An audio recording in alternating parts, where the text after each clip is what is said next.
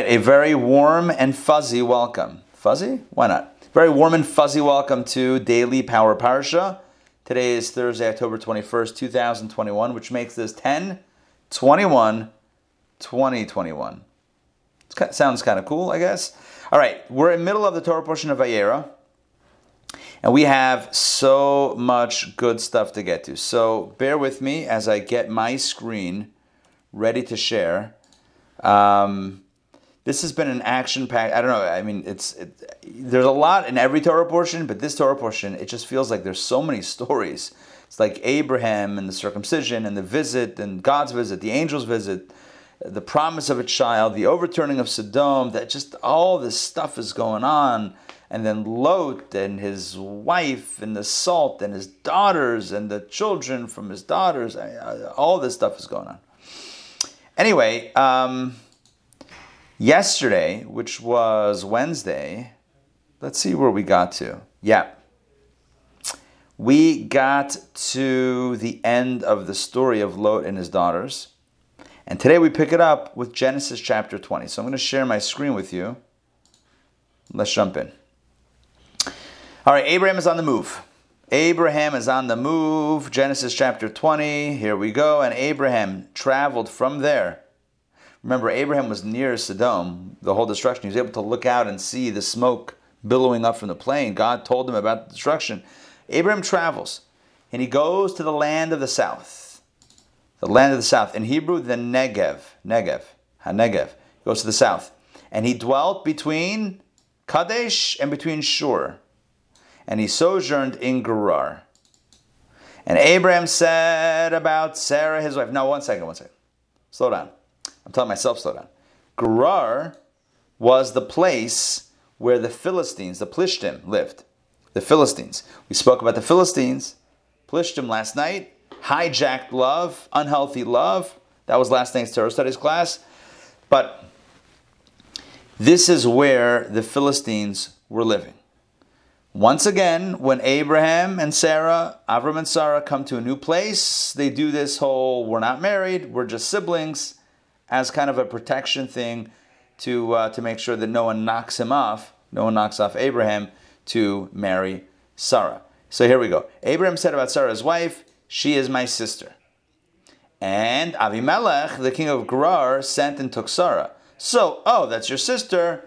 Bring her to me. The king says, I would like to meet her. All right, I'm using the word meet euphemistically. God came to Avimelech in a dream of the night.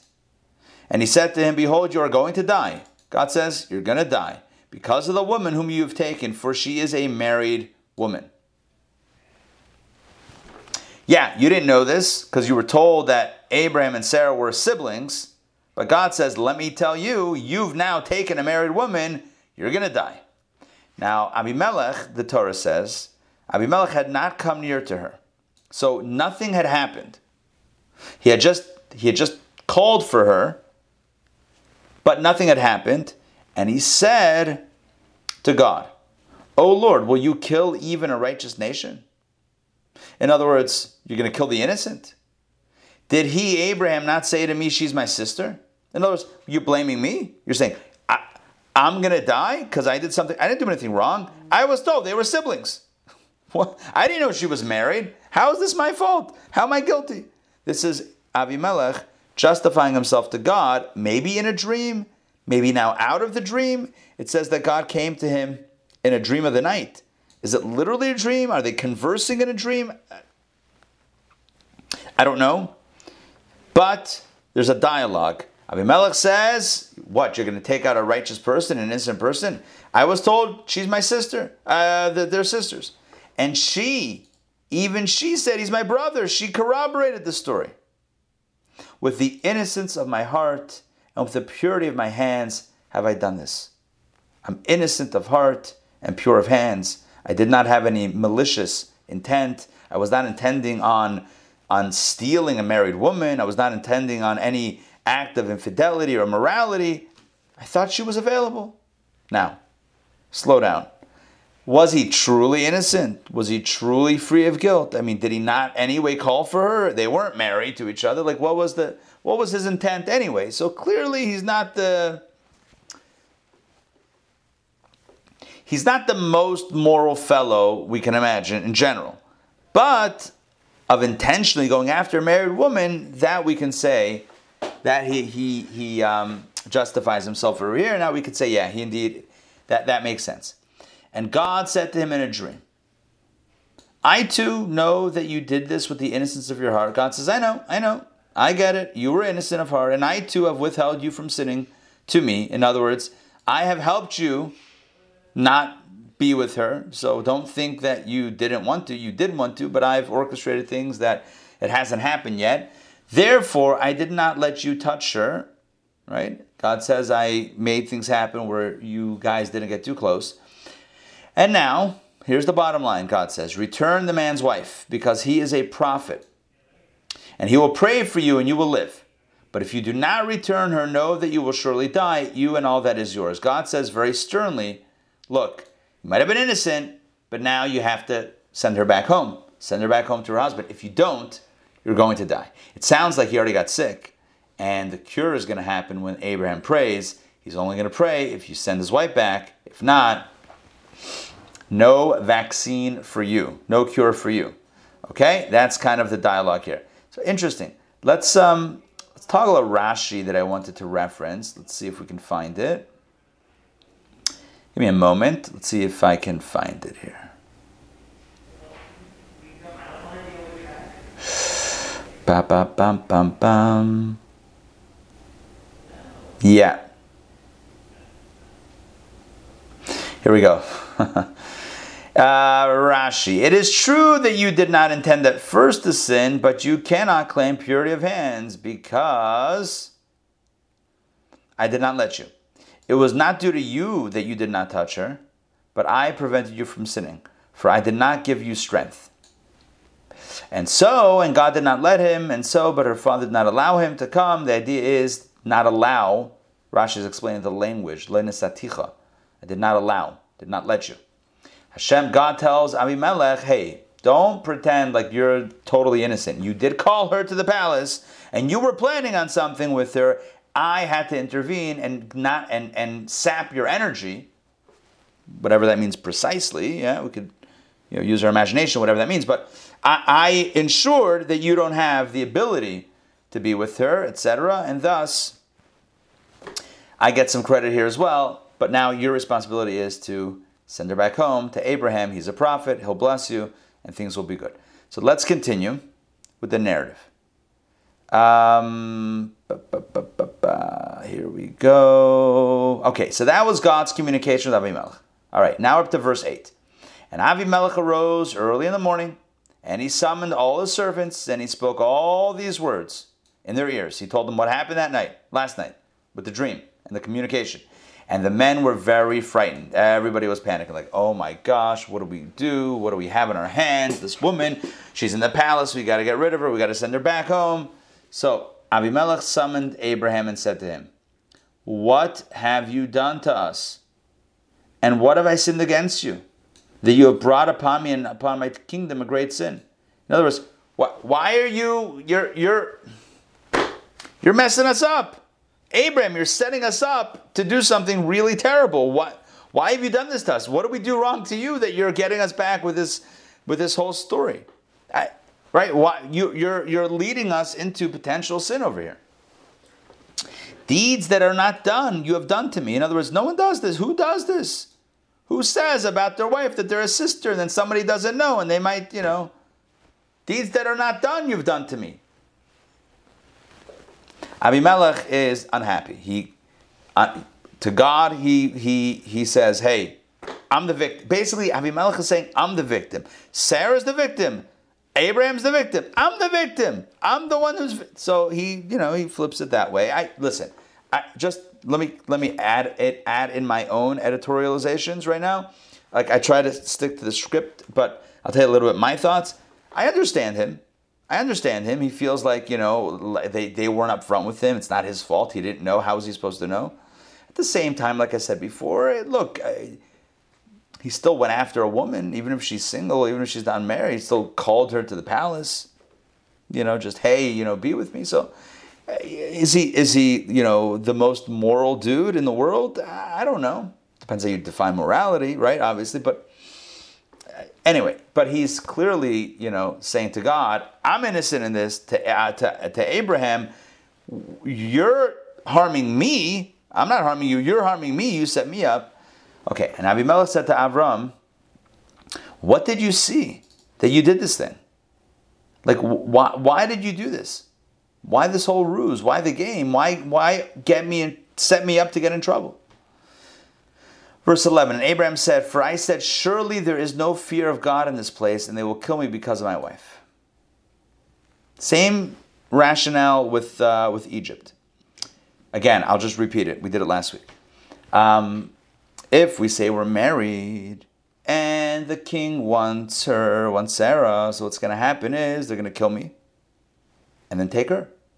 If I say sister, they'll take her, but at least I can advocate. At least I'm still around. So either way they take her, in one scenario I'm dead, the other scenario I'm alive, and maybe I have negotiation. So he says, I thought, surely there's no fear of God in this place, right? It's not a God-fearing place. There's no Yirah Shamayim, there's no reverence for something. There's no morality, there's no objective morality. So they'll kill me. And also, indeed, she is my sister. Abraham says, I lied? I didn't lie. She's my sister. Oh, okay, hold on. Not literal sister, but the daughter of my father, but not the daughter of my mother, and she became my wife. Let's check out the family tree. Let's see if we have a quick note on this guy. Give me a second. Rabbi, why did Abraham journey away from where he had been at this point? Good, excellent question. It doesn't mention a famine, right? It doesn't mention that. Rashi explains, sorry for not mentioning this before. When Abraham saw that the cities had been destroyed and that travelers had ceased to pass by, he migrated from there. Remember, Abraham's entire role, his avodah, his thing was he had a tent that was open on all sides, and anyone who passed by, he pulled them in, fed them, and taught them. That was his deal. So you have to set yourself up, like the young Chabad rabbis, like the young rabbinical students in Manhattan on the streets. Hey, excuse me, you Jewish? You want to wrap tefillin? Right? You wouldn't go in an abandoned shopping mall because you're not going to get any traffic, right? So Abraham has set up shop right near the big cities, the metropolis of Sodom and Amorah. Well, they've been destroyed, so there's no foot traffic anymore. So he's moving to a place that has more traffic.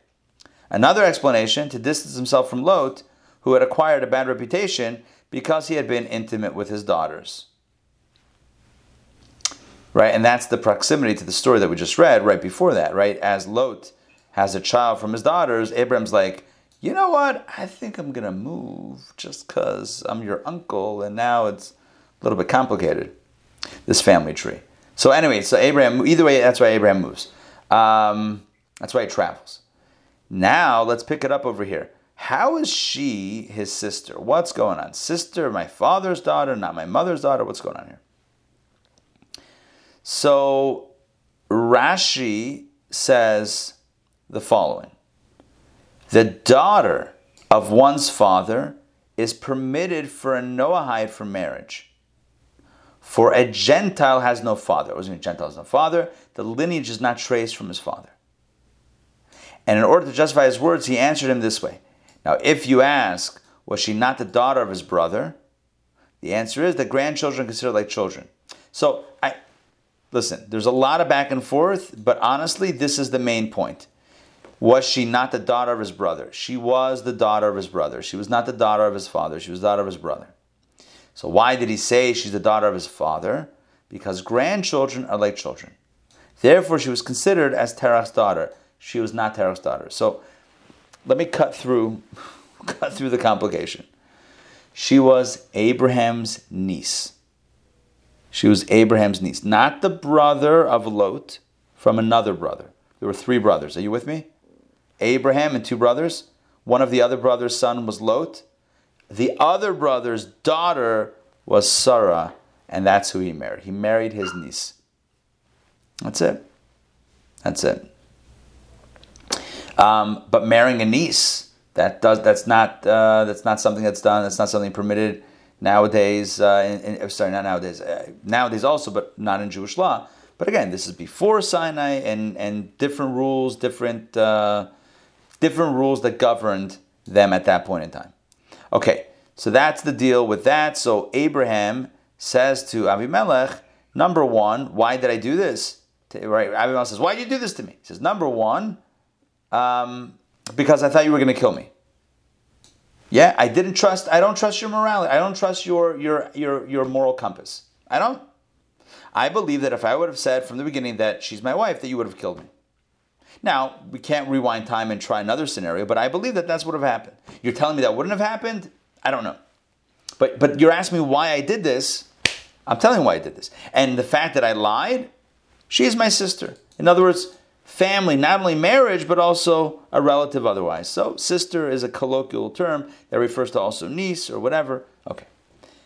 Let's continue. And it came to pass when God caused me to... Yeah, Joy. Unmute? Yeah. Okay. Not to be a devil's advocate, but I'm going to be it anyway. It just seems from a woman's perspective that both Lot and Abraham were giving up their women. Like, here, oh, don't hurt me, take her. Yes. Correct. Yes. Yeah. I agree. That's why I gave, right. So with Lot, I don't know. Again, unless he, whatever. But with Abraham, the rationale that resonates with me, because I have the same question. Rationale that resonates with me is him thinking, look, there are two options here. Maybe there are three, I don't know. But the two that are on the table here is, this is my wife or this is my sister. This is my wife, they're going to kill me. Now, the problem with that is they're still going to take her. So she's still now vulnerable. But she's now more vulnerable because I'm out of the picture. If I say she's my sister, right? So it makes it sound like, well, then I get to live. Then whatever happens to you, happens to you. But that's why I think, again, my understanding is that it's not just about him, because that sounds very selfish, that it's really about her. It's I will live and then be able to help, then be able to step in, be able to advocate, be able to do something as opposed to being dead. So in one scenario, she's vulnerable on her own. In the other scenario, she's vulnerable indeed, but at least he's alive. And vis-a-vis her, he might be able to help. That's the little twist that I have on it so that it makes sense. Otherwise, I'm with you on the question. So Abraham continues to explain to Abimelech, to the king. And it came to pass when God caused me to wander from my father's house. I guess that's the beginning of the journey, Lech Lecha, that I said to her, this is your kindness, which you shall do with me. Whither we come, say about me, he is my brother. Right? He says, from when we started traveling, my wife and I had this deal. Wherever we go, we're siblings, we're not married.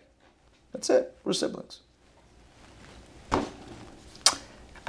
He felt it was a safer option. Certainly for him, and I'm saying possibly even for her. And Abimelech took flocks. Okay, so that's the end of the dialogue. Abimelech comes to him and says, what did you do to me? You set me up. What's wrong with who does this? And Avram says, look, this is why he did it, and this is who does it. Aye. Okay, next.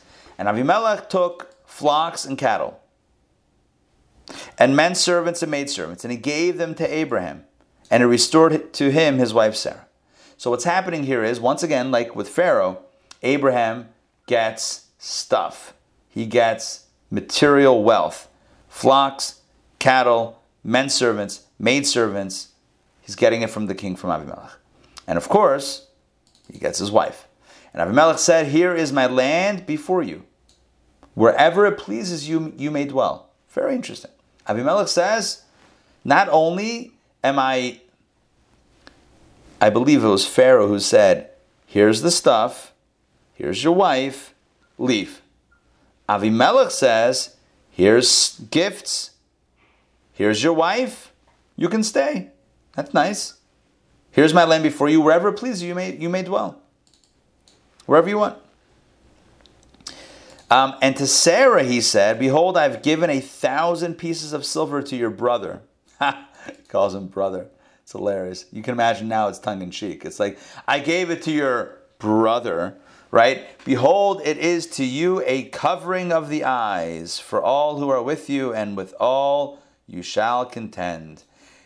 He's basically giving her a nice blessing. Let's see how Rashi unpacks this blessing. Avimelech said in her honor, in order to appease her, behold, I bestowed upon you this honor. I have given money to your brother, about whom you said is my brother. Behold, this money and this honor are to you a covering of the eyes. What does that mean? They will cover their eyes so that they will not denigrate you. For had I returned you empty-handed, they could say, after you violated you, he returned her. Now that I have spent much money, and to appease you, they will know that against my will I returned you, and through a miracle. If she goes home empty-handed, everyone's going to rumor, they're going to shushki, oh, you know what happened? Avimelech was with her and sent her home, and that's it.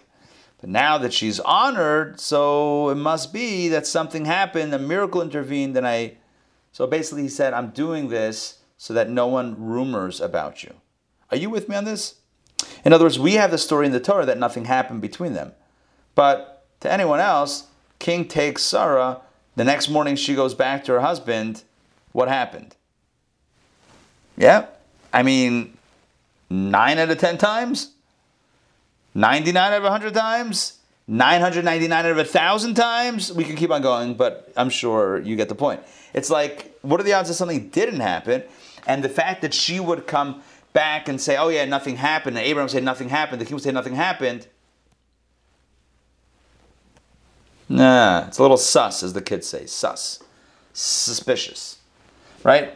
So, but now that he gives her all this stuff, he's saying somehow it's going to help corroborate the story, not corroborate the story, but help verify and validate that nothing indeed happened, according to that logic that Rashi says. Okay. And you will be able to contend with all the people in the world. In other words, you shall have the opportunity to contend and to show these evident facts. By the way, I need to tell you something, okay? Because I feel like there's a piece of information that's very important that I have to share. When Sarah eventually gives birth to Isaac, yeah, you know what the rumor was? It's not Abraham's kid. That was the rumor. That was the rumor, because she gives birth months after she spends the night at the palace of Avimelech. And everyone's like, well, what do you think happened? And then miraculously she gets pregnant. Yeah, after all these years with her husband, now she gets pregnant. Again, we know the story. We got the Torah. We got the truth from the source. But what were people saying? That's why it says that God created a miracle and made Isaac's face look identical to his father Abraham, so that would debunk, that would put an end to all of the rumors, all of the lashon hara, the lushing, all of the gossip about Sarah and Avimelech. Are you with me on this? Yes? Sort of? Okay. Let's jump back in.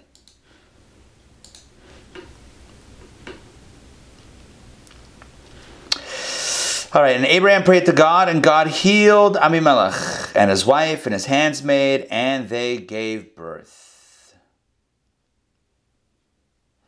What happened was Abimelech and his household and they were all afflicted with this plague. They all got sick. Their orifices closed, like everything was closed. And then when Abraham prayed to God after Sarah was returned, God healed Abimelech and his wife and the handmaids, and they all gave birth. Everything opened up. Whether literally, metaphorically, okay. For the Lord had shut every womb of Abimelech's household because of Sarah, Abraham's wife. Okay. Let's continue Genesis chapter 21.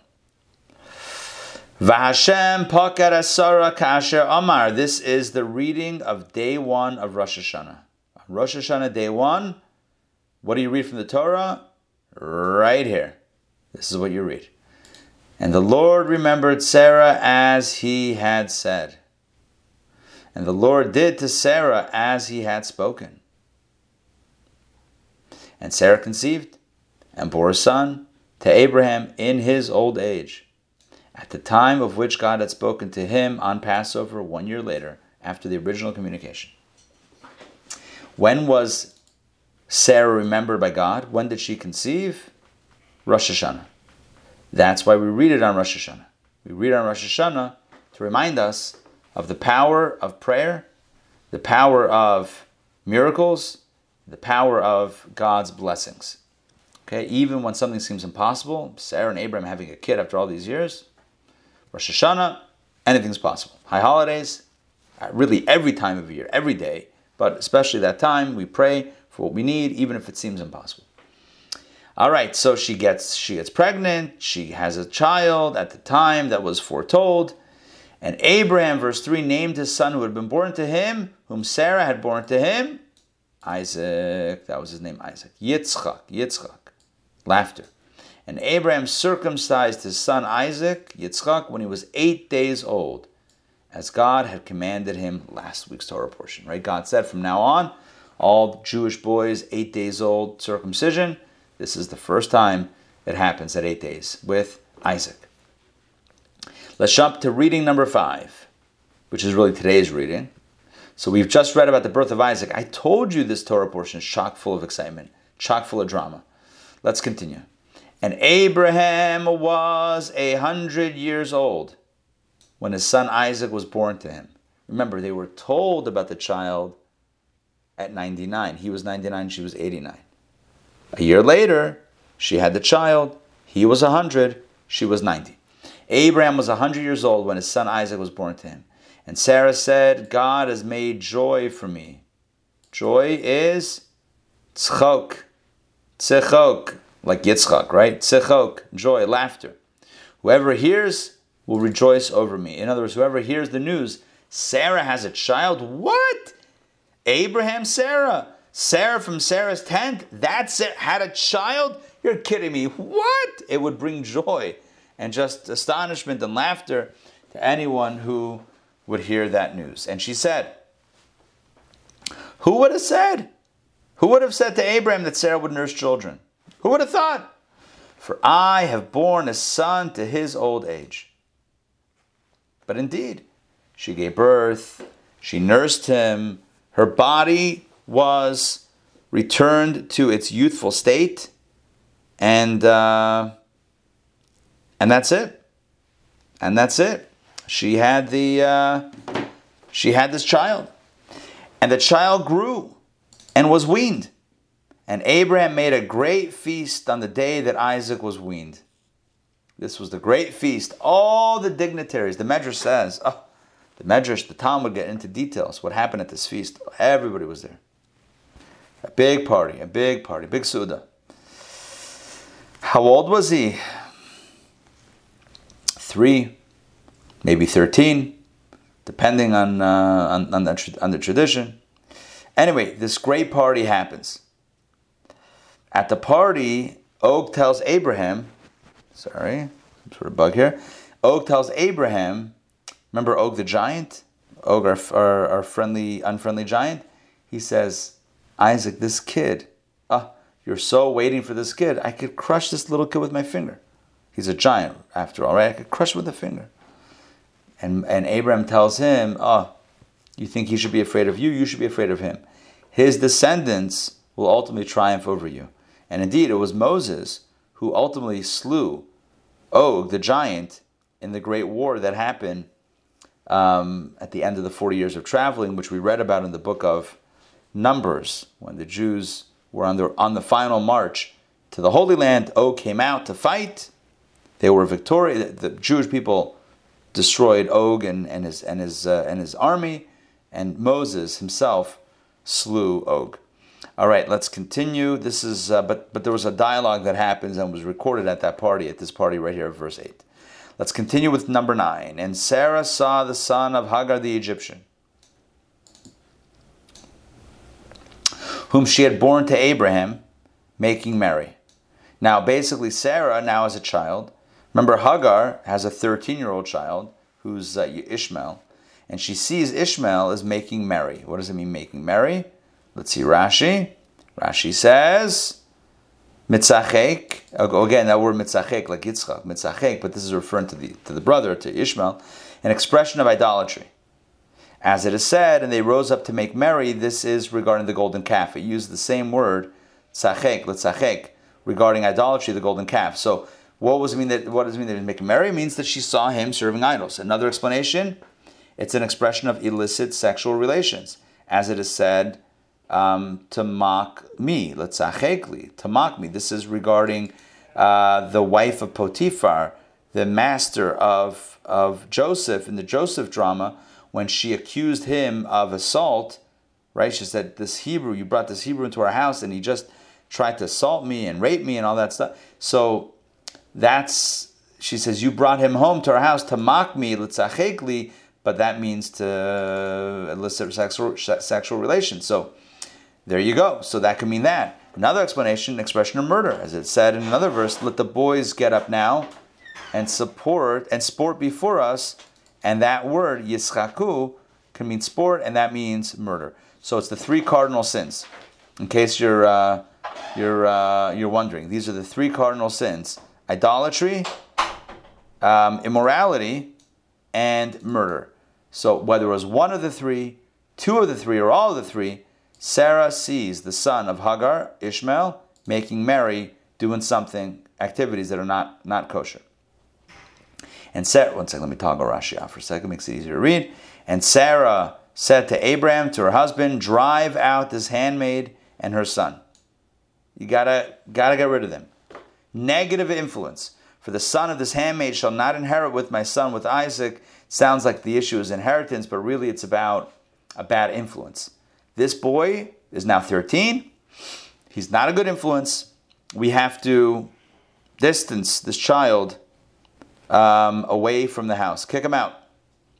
But the matter greatly displeased Abraham concerning his son. Abraham did not want to kick out his son from his house. Can you imagine the difficult position that Abraham is in? He's being told by Sarah, his wife, to kick out the handmaid and the Hagar and her son, Abraham's first son. He doesn't want to do it. It's a very complicated situation now. What do you do? So God steps in. God said to Abraham, be not displeased concerning the lad and concerning your handmaid. Whatever Sarah tells you, hearken to her voice. For in Isaac will be called your seed. God tells Abraham, listen to your wife. Listen to your wife. He's not a good influence. Isaac is your legacy, your torch, not bearer, whatever, the one who you will pass the torch to. So, yes, you can send away Hagar and Ishmael. But you should know, also the son of the handmaid I will make into a nation, because he is your seed. He will also be great, because he's your child. But don't worry, he'll be taken care of, but he doesn't need to be in the house. And Abraham arose early in the morning, and he took bread and a leather pouch of water, and he gave them to Hagar, and he placed them on her shoulder, and the child. And he sent her away, and she went and wandered in the desert of Beersheba. So this is what's going on. He sends them away in the morning. He gives them some food and drink, and that's it. And the water was depleted from the leather pouch. They ran out of water. And she cast the child under one of the bushes. She put him down to rest. No water. She put him down under one of the bushes for some shade. Remember, they're in the desert. Can you imagine how hot the desert is? It's a desert. No water. So she feels like he's going to die.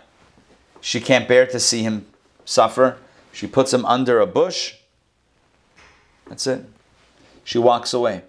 And she went and sat down far from afar, at about the distance of 2 bow shots. 2 bow shots. I guess in the era of bows and arrows, you would know what that is. I don't know what that is. 2 bow shots. It's a far distance. For she said, let me not see the child's death. She didn't want to see her child suffer and die. And she sat from afar, and she raised her voice and wept. Clearly, she loves her child. They run out of water. Just to recap the story, he's he's not doing well. She puts him under the shade and then walks away. She can't bear to see. And God heard the lad's voice, and an angel of God called to Hagar from heaven, and he said to her, "What is troubling you, Hagar?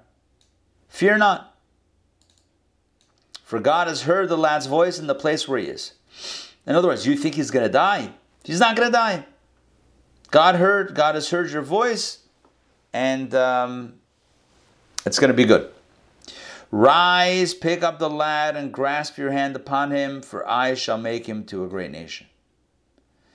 God says, or the angel of God communicates God's voice, God's message. The angel of God says, don't be afraid, don't be troubled. Hashem is listening. Take your child and everything will be okay. Don't abandon him, take your child. Cut to the next scene. And God opened her eyes, and she saw, you guessed it, a well of water. And she went and filled the pouch with water and gave the lad to drink. She did not see a well of water before. She didn't see it. She cries out, he cries out, God says, I heard you. God says to the angel says, God's heard your cries, your prayers. You'll be okay. And suddenly, well of water. The commentaries discuss, was it a new well of water that miraculously appeared, or was it a well of water that was there, but she didn't see it? Two ways of looking at it. One could say the well of water was already there, but she was so despondent, she didn't see it. And this is a truth in life. Sometimes we're so stressed out about something, we're so nervous about something, that we don't see the solution that's right here. The solution could be sitting right next to us, and we don't see it because we're panicked. When we're panicked, we make the worst decisions because we don't see the solution. We're just filled with fear. We're filled with anxiety. We're filled with stress, and we're not able to see the solution. So it could be that the well of water was already there. It wasn't a miracle. It was there. She didn't see it. Once God reassures her that everything's going to be okay, she can relax and she sees the well. That's one opinion. And the other opinion is no. God created a new well of water, poofed it into existence, and now there was the opportunity to drink. Well, either way, she went and filled the pouch and gave the lad to drink, and God was with the lad. And the lad grew. The lad grew, and he dwelt in the desert and became an archer. Oh, look at that. We spoke about bows and arrows before. 2 bow shots, kind of foreshadowing what's going on here. Anyway, he dwelt in the desert, and he had an opportunity to shoot many bows, right? Many arrows with his bow and arrow because he became an archer. And he dwelt in the desert of Paran, and his mother took for him a wife from the land of Egypt. Remember, she was the daughter of Pharaoh. She was so enamored with Abram and Sarah, she said, I'm leaving the palace, I'm leaving my dad, I'm leaving Pharaoh, the comforts, and just going with them, Abram and Sarah. Well, this is what happens. But now that she has a son, the son's getting old, not getting older, but the son's a young man already, a bar mitzvah boy, so to speak, age. At some point it was time for him to get married after that, and so she found him a wife from the land of Egypt. Seems like they're on their own at this point. Okay. Let's do one more reading. Okay, one more reading. Tomorrow, we'll do 7 and Haftorah, although those are 2 major pieces. I mean, not only big, but also just in a good way. I'm putting my hands like an agony, but it's a good agony. Filled with such amazing ideas. I don't even know how we're going to get through it all. But we'll save that for tomorrow. We'll have to pull off that trick tomorrow. All right, Genesis chapter 21. Verse 22. Now it came to pass at that time. So cut back to Abraham. Because the scene cut to where Abraham and Sarah send away Hagar and her son Ishmael. And they go their own way. And that's a new chapter in their lives. Well, back at the ranch, Abraham is living amongst the Philistines in Gerar. So it came to pass at that time that Abimelech and Pichol, his general, Fichol was his general. So king and general said to Abraham, God is with you in all that you do. That we see. We see that yours is a special connection. God is hooking you up. And now swear to me here by God, says Abimelech, that you will not lie to me or to my son, to my grandson, according to the kindness that I've done with you. In other words, I acted very kindly, even though you deceived me. I acted very kindly. I gave you back your wife, and I gave you wealth, and I let you live amongst my people, right? So according to the kindness that I've done with you, you shall do with me, and with the land wherein you have sojourned. So basically, Abimelech says, let's make a deal, let's make a peace treaty. I don't want to hurt you, you don't hurt me. And Abraham said, deal, I will swear. Oath. And Abraham contended with Abimelech. Well, after that little peace treaty, the story unfolds that there is some contention. Abraham contended with Abimelech about the well of water that the servants of Abimelech had forcibly seized.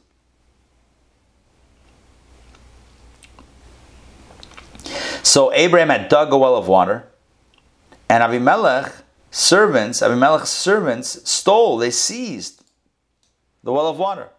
So Abraham says, hello.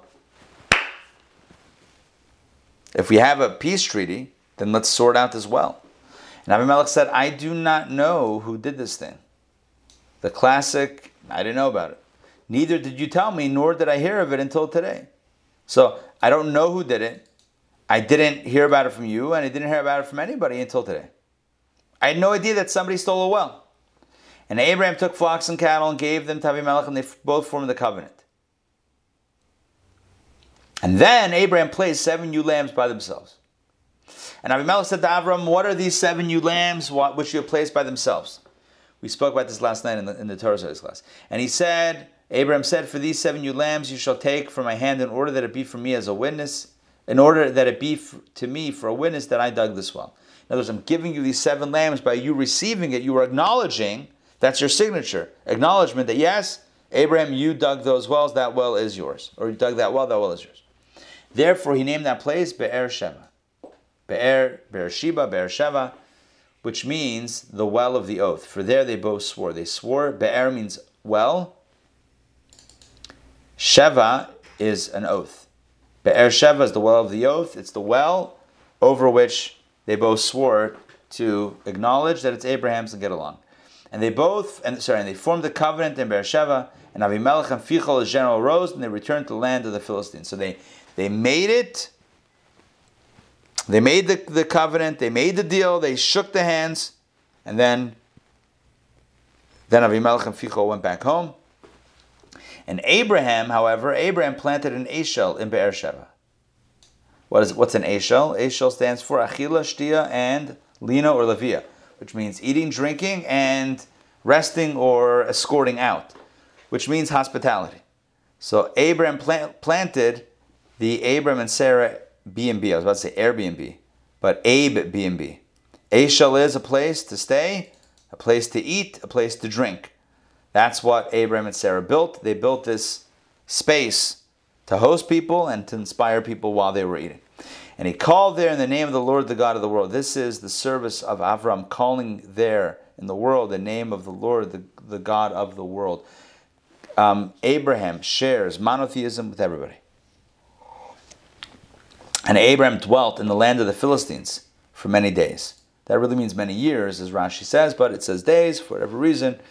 Bottom line is, Abraham lives in Philistine area. Okay, that takes us to the end of reading number 6, which I think is good, because tomorrow, again, 7 in Haftorah, and we're all caught up.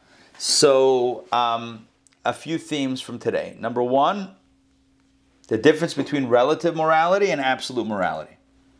Right? So relative morality means, well, if I like it, it's good. It's right. Right? If I like it, it's right. Objective morality is, it's either right or it's not right. Not because I like it or not, it's just either yes or no, objectively. So Abraham is concerned that Abimelech is operating by subjective morality. If I like it, it's kosher. Right? That's how I define kosher, by what I like, which is a very dangerous space to be in. So that's why Avram says, she's my sister. I don't trust your moral compass. I don't trust your morality. If I knew that you were a God-fearing person, had a reverence to an absolute morality, we have a different conversation. But I don't see that. I don't know that about you. So that's the conversation. This is the conversation that we're having. So that's one idea, one message from the reading. We also had the idea we had the idea of the weaning party, of the birth of Isaac and the party.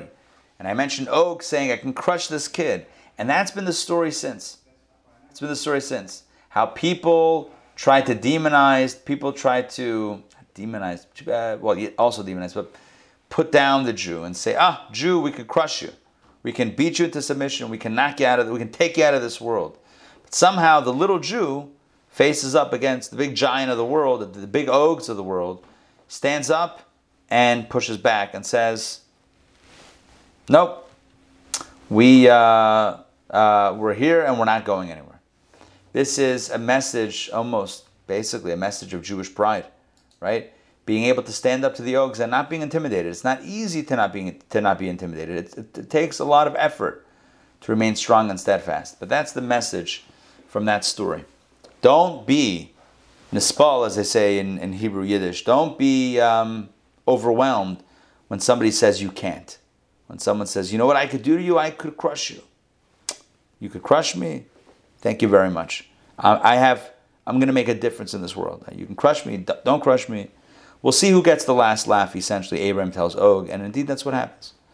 All right, so that's that. Never be intimidated. Never think the world is too big and it's too scary for you to be who you are as an individual. Like Donna always says, right? When the building says no Hanukkah display, you make a Hanukkah display. That's it. Don't take no for an answer. Am I wrong, Donna? I'm not wrong. I'm right. Donna's our hero in her building. Yeah. I mean, so we got a new board. Like, I've been here many years, so every year they had a little token little Hanukkah menorah, but all of a sudden it disappeared last year because there was a new board.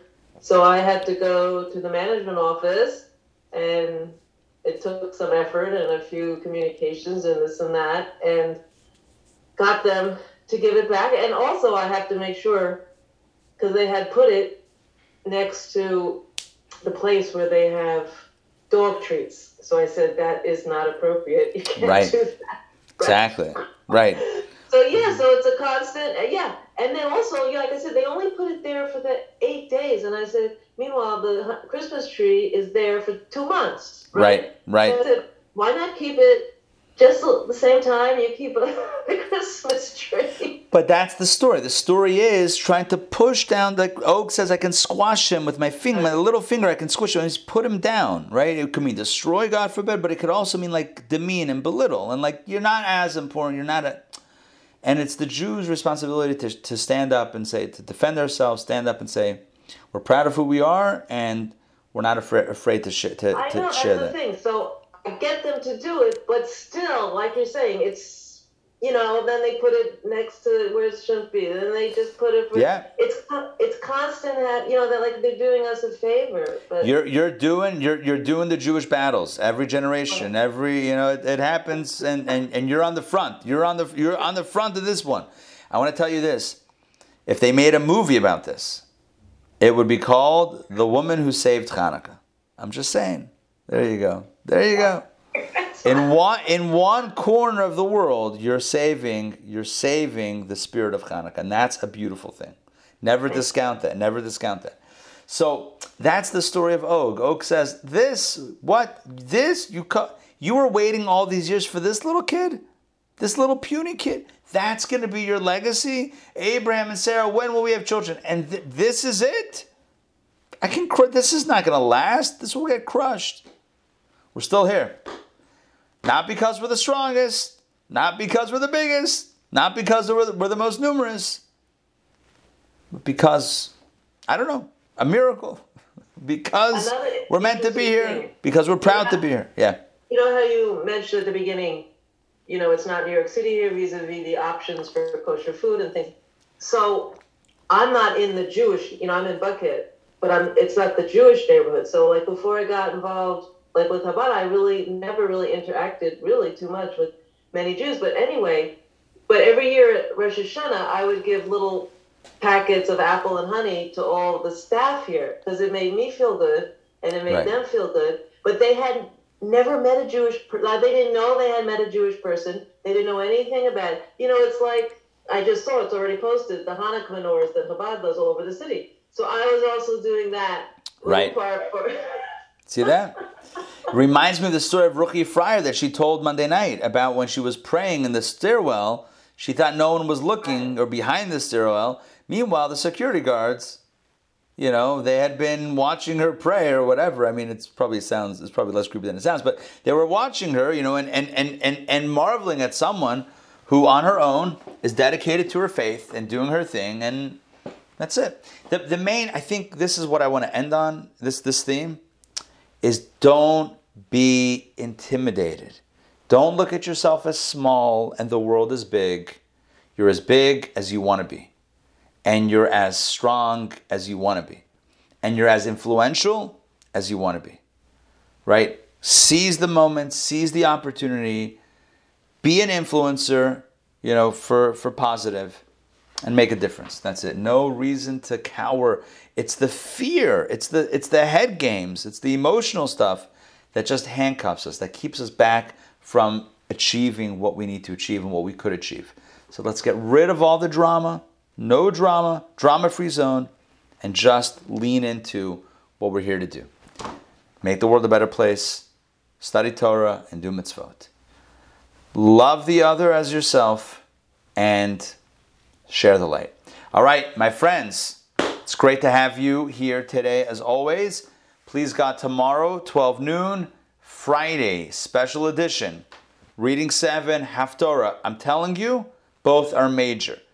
What are they about? The Binding of Isaac, major story, the Binding of Isaac happens tomorrow, and the story of Elisha and the wife of the prophet whose husband died and she was left penniless, and the miracle that ensued.